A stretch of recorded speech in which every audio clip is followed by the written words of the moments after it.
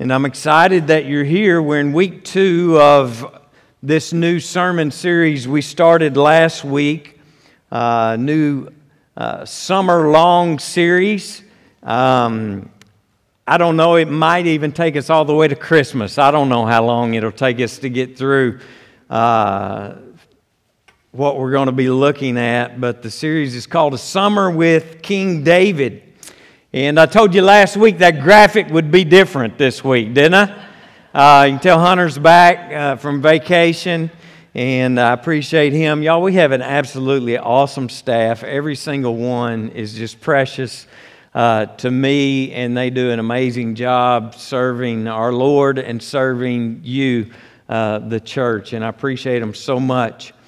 But here's what we're doing in this series this summer is we're going to spend our summer and maybe longer, looking at the life of King David and seeing what God would have you and I to learn from this man that's known in God's Word as a man after God's own heart. And this week we find ourselves here in 1 Samuel chapter 3, which means we haven't quite made it to David's story yet this morning, but this is all important as we understand the build-up to the life of David, and it's just good stuff that I don't want to skip over. But as I was looking at this week and preparing, I don't think in my 25 years of ministry that I have ever preached a sermon from this passage of Scripture. I went back and looked in my notes and everything, and I don't know. I've heard a lot of sermons and Sunday school lessons from this passage, but I don't believe that I've ever preached it. Lynette, you may know. She has so many notes and stuff, but I don't think I have. But what I want to do this morning is first I want to give you some context to this passage and what we're looking at and what we're going to be talking about today. You see, we didn't really talk about this a lot last week, but 1 Samuel opens with the fact that Israel is wanting a king. Okay? They don't have a king. All the other nations around them have these kings, these powerful, great men that are kings of their country. And Israel doesn't have one. And so they're wanting a king. And what that tells us is, and what God speaks to us here is that they're not trusting God to be their protector and their provider. And so they're wanting a king. And so last week we learned in the story of Hannah that God taught them and taught us last week that, you know what, a king or even their nationality should not be their primary source of their identity. All right, it shouldn't be their source of identity. It shouldn't be their source of security. Their national recognition and their national identity shouldn't be their source of happiness. And we saw last week that Hannah sought these things in a child. She sought these things in a son, and Israel sought this in a king. And you know what we talked about last week? We also do the same thing. We're looking for things. We're looking for people. We're looking for a nationality, if you will, to give us a source of identity, a source of security, and a source of happiness. And we try to find these things a lot of different ways, and we try to find our identity and security and happiness in things like money, in things like family, in things like a great body, our abilities, our social status, many other things we try to pursue so that we can have an identity and we can have security and we can have happiness in our lives. But the main thing is this: our real identity, our real security, and our real happiness can only be found in Jesus Christ and Him alone. So let's pick it up this morning, starting at verse 1. I appreciate Lauren Wilcox reading our scripture for us this morning. Love her. She is she's how can I put this in a loving way? She's snarky, maybe. Snarky. She texts me a lot while I'm preaching. I get interesting text messages from Lauren, and she'll even text and say, "You're losing me. Get back on topic." Things like that. I get similar texts from my wife. But I love Lauren and her family and her mom and dad that's been visiting, and I hope y'all decide to just stay here. But anyway, let's pick it up this morning, start in verse 1. It says, "The boy Samuel ministered before the Lord under Eli." And again, context is important in what we're reading and what we're talking about. And so just so that we're all on the same page this morning, Eli, that is referenced here, is the high priest at this time. All right, Samuel, who was Hannah's son that she had dedicated to the temple by means of a Nazirite vow that she made, which meant she basically gave him up for adoption to the temple. Samuel was not from the right tribe of Israel to become a priest. He wasn't a Levite. Back then, in order to be a priest, you had to come from the tribe of Levi.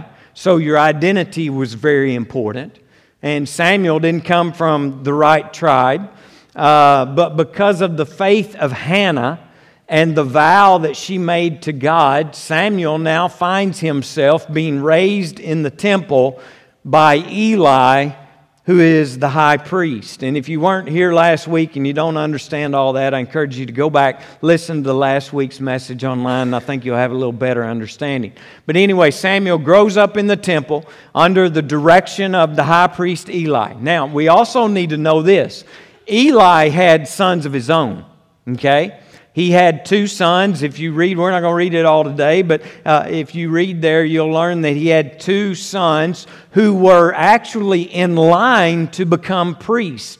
Should Eli die, the natural progression would be for one of his sons to then become the high priest. And so they were in the temple as well, but you can read there in the scripture that they were doing some really bad things. They were doing immoral things. They were basically using their position to gain wealth and to have control over people and situations. And Eli knew this. Eli knew that these things were going on and that his sons were doing this. And even though Eli wasn't involved in those things, Scripture tells us, he didn't do anything about it either. And so God tells him that, even though Eli wasn't involved, God tells him that, Eli, because of your silence, because you didn't do anything, He said, I'm going to raise up another priest, and your priesthood, your lineage to become priest would end. It's not going to be handed down to your sons. And so not only is Eli the high priest of Israel, he's in a dark place in his life right now, okay? He's going through a really dark place. And not only is the great high priest of Israel in a dark place, but the nation of Israel is in a dark place as well.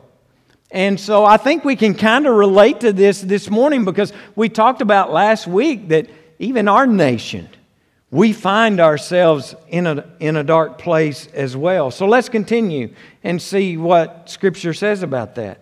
Verse 1, it says, in those days the word of the Lord was rare, and there were not many visions, because they were in a dark place in their relationship with God. And this is important because of their sin, because of them pursuing other things to give them their identity, their security, and their happiness. Instead of looking to God for that, they've been looking to other things. And so they find themselves in this dark place. And so God, He isn't revealing Himself to them the way that He had before. He isn't speaking to them in the ways that He had in the past. And so it was a very, very dark time as their relationship with God would go. And this might be a good place this morning for us to just stop and consider this. Is God revealing Himself to you like He previously did? Is God speaking to you the way that He has before in the past? And if not, if God is not working in your life right now the way that He did in the past, then why not? It's something to think about. It's something to consider. Verse 2, one night Eli, whose eyes were becoming so weak that he could barely see, was lying down in his usual place. The lamp of God had not yet gone out, and Samuel was lying down in the house of the Lord where the ark of God was. Then the Lord called Samuel. Samuel answered, "Here I am." And he ran to Eli, and he said, "Here I am, you called me." But Eli said, "I didn't call you, go back and lie down." So he went back and laid down. Then it happens again. And then in verse 8, a third time, the Lord called Samuel, and Samuel got up and went to Eli and said, "Here I am, you called me." Then Eli realized that the Lord was calling the boy. And so Eli told Samuel, "Go and lie down, and if he calls you again, say, 'Speak, Lord, for your servant is listening.'" So Samuel went and lay down in his place. The Lord came and stood there, calling, as at other times, "Samuel, Samuel." Then Samuel said, "Speak, for your servant is listening." And the Lord said to Samuel, "See, I am about to do something in Israel that will make the ears of everyone who hears about it tingle. At that time, I will carry out against Eli everything I spoke against his family from beginning to end. For I told him that I would judge his family forever because of the sin he knew about. His sons blasphemed God, and he failed to restrain them." Samuel lay down until morning and then opened the doors of the house of the Lord. Notice here it says he laid down. It doesn't say anything about him sleeping. Any of you ever spent a night like that with the Lord?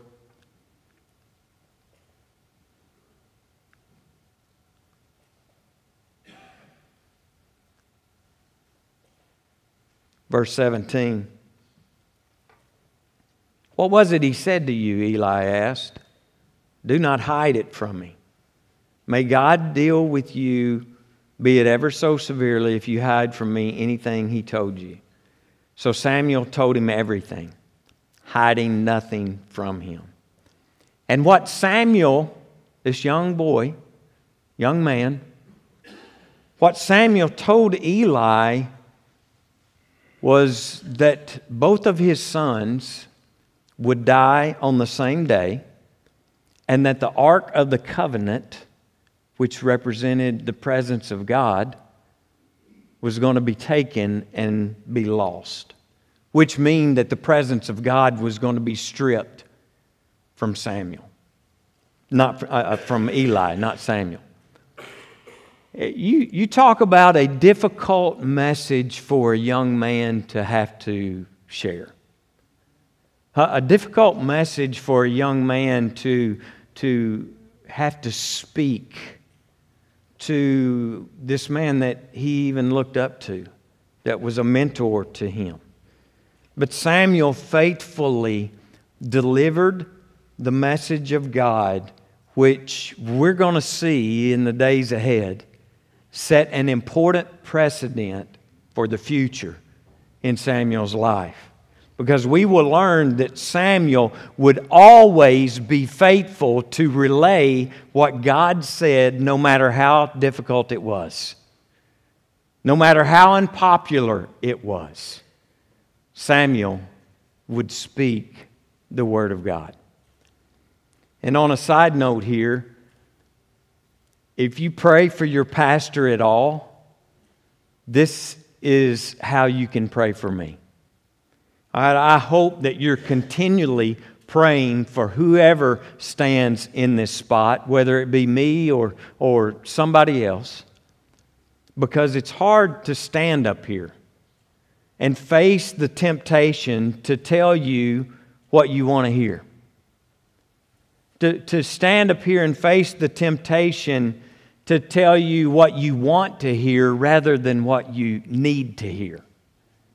And to tell you that things are okay when they're really not okay at all. And while my calling is to be a messenger of good news, that also includes sharing the bad news and the word of the Lord that people don't really want to hear. And here's the deal. I struggle with this because I want people to like me, right? I want people to like me. I want to have friends. I want to have a lot of friends. And I want to be liked. So pray for me that I won't be a preacher that stands up here and tries to persuade you to like me. But I'll be faithful. Pray that I'll be faithful to point you to the one that you should like, the one that you should love, and that's Jesus Christ, the Son of God. I would also encourage you to read your Bible or listen to it being taught with an open heart and an open mind. Understanding that sometimes the Word of God is going to make you uncomfortable. Sometimes the Word of God is going to make us uncomfortable. Maybe even sometimes it's going to make us angry because we don't agree with what it says or what it's saying to us. And let me tell you something. If it doesn't ever make you uncomfortable, then you're not reading it right, or the person teaching it is not teaching it right. The Bible will not continually affirm the way that you are. The purpose of the Bible is alive, the Bible is active, and should be changing your heart and your mind on a continual basis, not affirming the way that you're living and that you're good. We're all a work in progress. Another thing about this before we move on, sometimes people will say, well, I don't think the Bible is really clear on this topic. Maybe a topic that is popular in the culture, in the world at a particular time, and people will say, well, you know, the Bible isn't really clear about that. And so we need to know that there is a difference in the Bible being unclear and it being unpopular. Because here's the deal, the places where people think a lot of times that the Bible is unclear are really just things that are simply unpopular in our culture.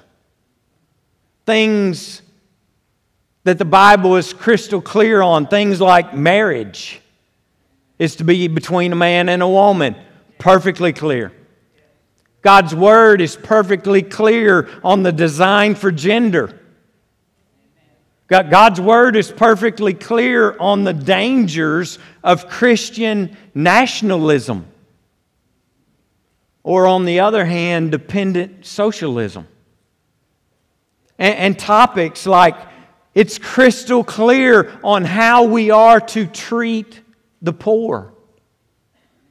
It's crystal clear and tells us about our responsibility to protect life from the womb all the way to the tomb. That we're to be protectors of the human race. Or topics like, it's crystal clear on putting God first in our finances. Not always popular, but it's clear. It's clear about our responsibility to make God's kingdom the top priority in our family schedules. Definitely not popular, but it's clear. God first. The Bible is not unclear on these things. You see, these things are just simply unpopular in our world today. And I believe that even though Eli had his faults, obviously, he gave Samuel some very sound advice when he told him to reply to the Lord, "Speak, Lord, your servant is listening. Can I just ask you today, is that your daily response in your life? Speak, Lord, because your servant is listening. One of the greatest Bible commentators that I've ever known has this written in her Bible. It says, this is the attitude we should have when we start to read God's Word or listen to a sermon, submitting ourselves to its commanding light and power. I just happened to get to live with the greatest Bible commentator I've ever met. Not only was this important for Samuel, it's important for every single one of us who call ourselves followers of Jesus Christ, who profess to be Christian. Because of this attitude, because of this mindset, Samuel would go on to become the great prophet that whatever he said became true. And God used him greatly. We're going to see in the days ahead because of the attitude that he approached the Lord with and the attitude that he approached God's Word with. But as great as Samuel was, Jesus is far greater. Samuel, the main takeaway from this story of Samuel is that Samuel is going to point us to King David. But more importantly, Samuel is going to point us to Jesus Christ as well. Because if you think about it, like Samuel, Jesus was born during a dark time as well. A dark time in the history of that world and that country. It was a time when God's Word and God's speaking was rare. In fact, when Jesus was born, God had been silent for 400 years. And like Samuel, Jesus was born at a time when Israel's spiritual leaders were nothing more than just power hungry. They were apathetic to the disobedience and the sin that was going on. And like Samuel, Jesus, he would not have the right pedigree either. He wouldn't have the right pedigree to be a priest. He was born in the wrong location. He was born to the wrong parents. He wasn't rich, he wasn't powerful, he wasn't highly educated, he wasn't raised in privilege. But like Samuel, Jesus surrendered his life and surrendered his will to his Father God. And like Samuel, he would deliver the truth to people even when it was incredibly unpopular. Yes, Samuel was an amazing prophet. He was an amazing priest who prepared the way for King David. But friends, Jesus was the ultimate prophet. Jesus was the ultimate great high priest. Jesus was the King of all kings. Jesus was the faithful shepherd. He was the leader, the protector, the provider, and defender that not only did they need, but we need in our hearts and in our families and in our nation as well today. And not only do we need Jesus, not only do we need Him, but like Samuel today, we have all been called. You know, we often think that when we hear that someone has been called, we think, well, you know, they've been called to preach or they've been called to be a missionary. But God's Word, again, is crystal clear that we have all been called as His followers to surrender and lay down our life, lay down our plan, lay down our will for the kingdom of God like Jesus did and like Samuel did and like Hannah did. We've been called not only to be faithful when we first accept Jesus Christ as our Savior, but we have been called to be faithful all the way through to the end. It's not just about being faithful to pray a prayer at the beginning and call it good. You see, we've been called to be faithful to Him all throughout our lives until the very end of our lives. But here's the most important thing today. God has extended an invitation to every single one of us. He has called every single one of us by name. The question is, when He calls our name, when He calls us to follow Him, when He calls us to be faithful to Him to the end, will our response be, "Speak, Lord, your servant is listening," and then be faithful to what He says? Faithful to what He speaks into our lives. You see, God doesn't just call pastors. God doesn't just call priests and missionaries. He calls us all to this kind of faith, to this kind of commitment, to this kind of surrender. He calls us all to surrender to His will and to His ways. Will you listen? Will you hear His call? As He calls you by name, will your response be, "Yes, Lord," to what He's calling you to? And you know what? Today you may be here, you may be listening online, and His call to you specifically today, He's calling you by name to accept Him. To accept Him in faith. To trust Him. To place your faith in Him and surrender your life and your plans to Him, because you've never really done that.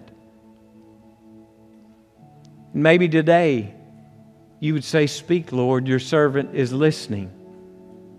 And He says, "I want to adopt you. I want you to be my son or be my daughter." Today, will your response be, "Yes, Lord. Yes, Lord." He may be calling you today to be faithful in your walk with Him at work. He may be calling you today to be faithful to Him in your business decisions. He may be calling you today to be faithful to Him in your finances. He may be calling you today to be faithful to Him on the ball field, or at school, or on the playground. You know what? He may be calling you today by name to say, "I need some work done that only you can do." He may be calling you to volunteer, to get involved. Because you see, the church, the body of Christ, it's not just a place that you go to. The church isn't a place that you go to, but it's who you are. And can I just tell you this morning, if you're not involved, then are you really a part of the church? If you're not involved with the work that He's called us to do as the body of Christ, if you're not involved in that, then are you really a part of the church that He's called you to be? Here's what I know. The Lord is continually calling. He's continually calling. "Speak, Lord. Your servant is listening." Will your answer today be, "Yes, Lord"? As we close this morning with a time of prayer, maybe you just need to take a step out and come to this altar in your response, "Yes, Lord." Maybe this morning you would like to come and pray for a situation that's going on or someone in your family. Friends, I invite you to come this morning in prayer. We have so many people that need prayer, that need our prayers.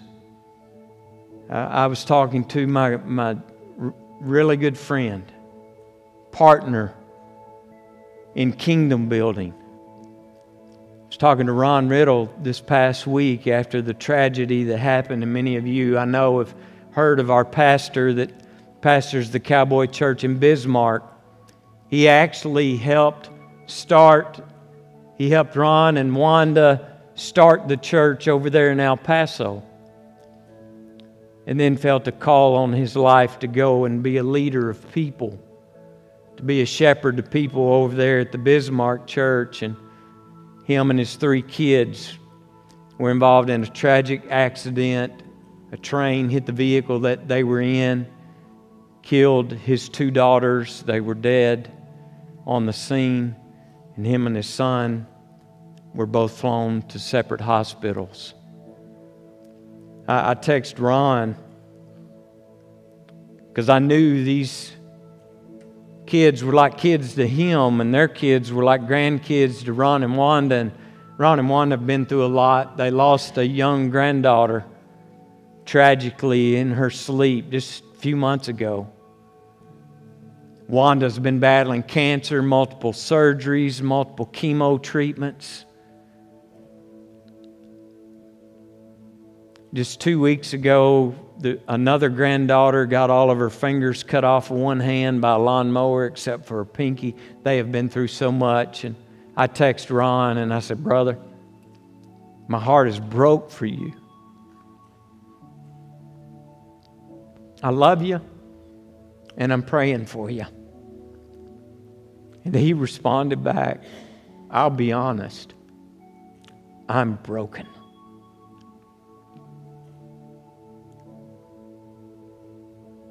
Maybe some would come this morning and specifically pray for our Crossroads Cowboy Church family today that's hurting. Pastor that's hurting, a family that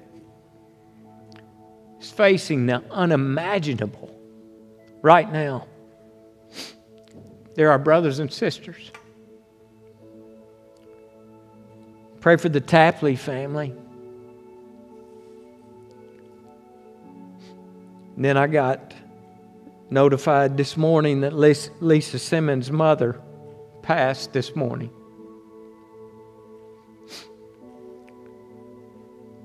Friends, we have nowhere to turn except our Lord. When I texted Ron and I said, "What can I do?" He said, "Would y'all just do what the only thing that we can all do, and that's pray." So I invite you to come this morning as we close with a word of prayer.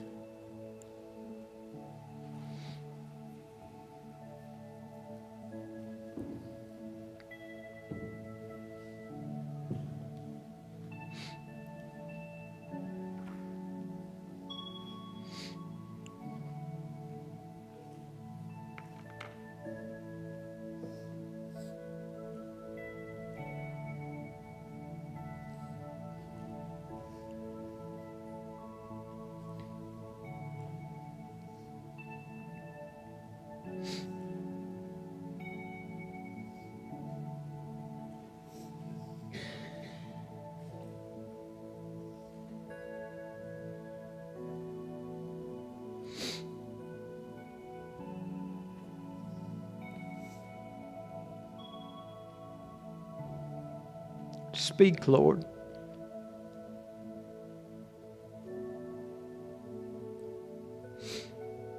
Your servants are listening.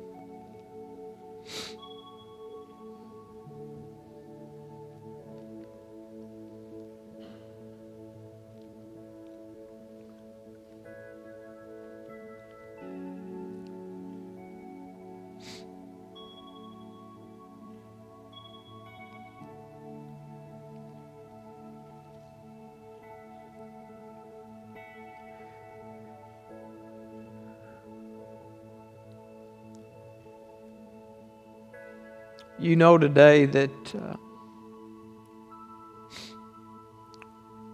your precious sons and daughters, the body of Christ has been through a lot lately. We've lost so many. And even though they're not lost, we know exactly where they are. Their absence leaves a hole in our hearts, in our homes, and in the body of Christ. And God, while I know that you fill those empty spaces and empty places with your presence, God, we praise you for that and we thank you for that. But we have so many today that are hurting. Hearts literally broken and hurting.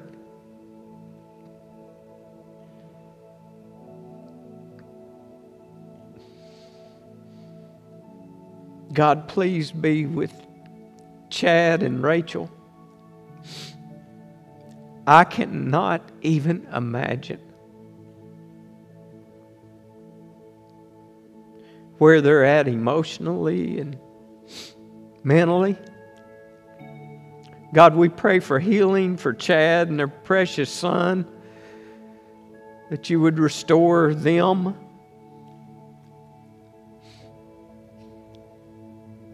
But God, the pain and the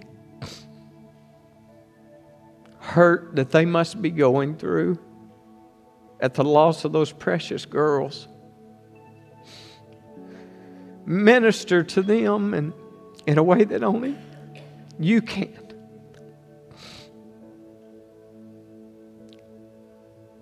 I pray for my friend Ron, Wanda, in that church today. I know that they are, by his own admission, broken.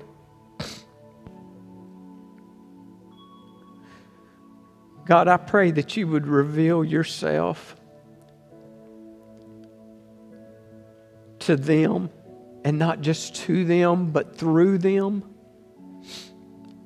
I know that you're going to use them, and God, just be with Ron and sustain him and give him strength and wisdom. And God, as he speaks to, he's going to represent you.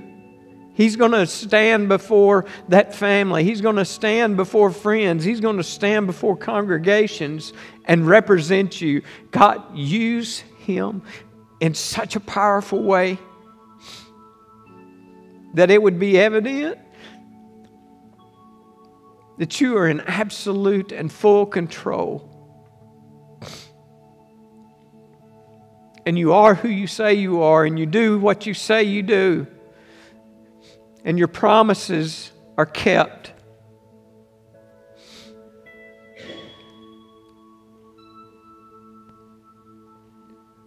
And I know that tragedy and things like this are not something you get over, but I do know that there's something that you get through with your help. Help them through. Be with the Tapley family.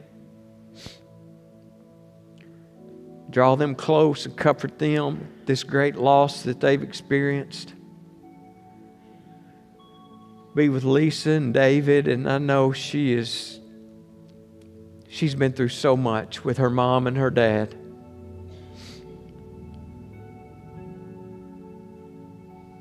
God, just wrap her in your arms. Draw her close. Give her the strength. Give her the help. Be exactly what she needs in every moment of every day as she goes through another loss.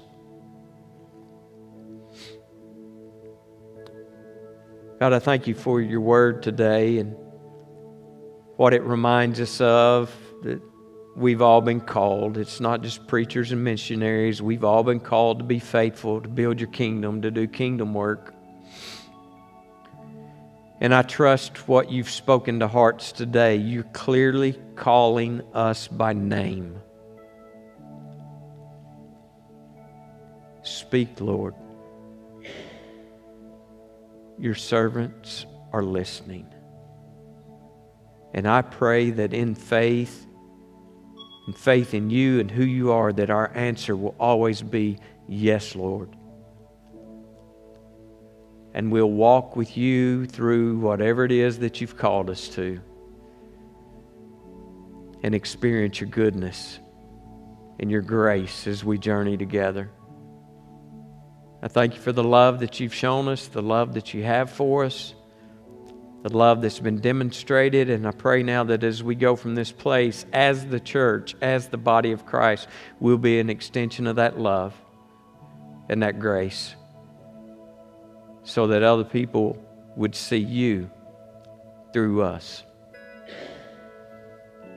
Use us, Lord. Our response today is yes. Yes, Lord. We will be faithful to the end.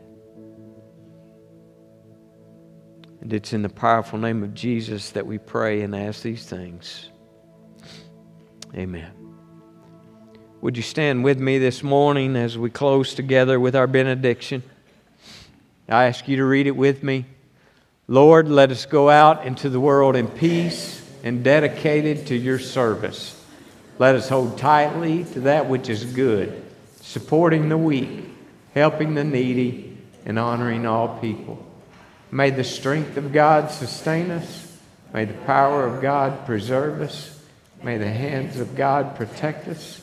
May the way of God direct us. May the love of God go with us this day and forever. Amen. I love you. God bless you.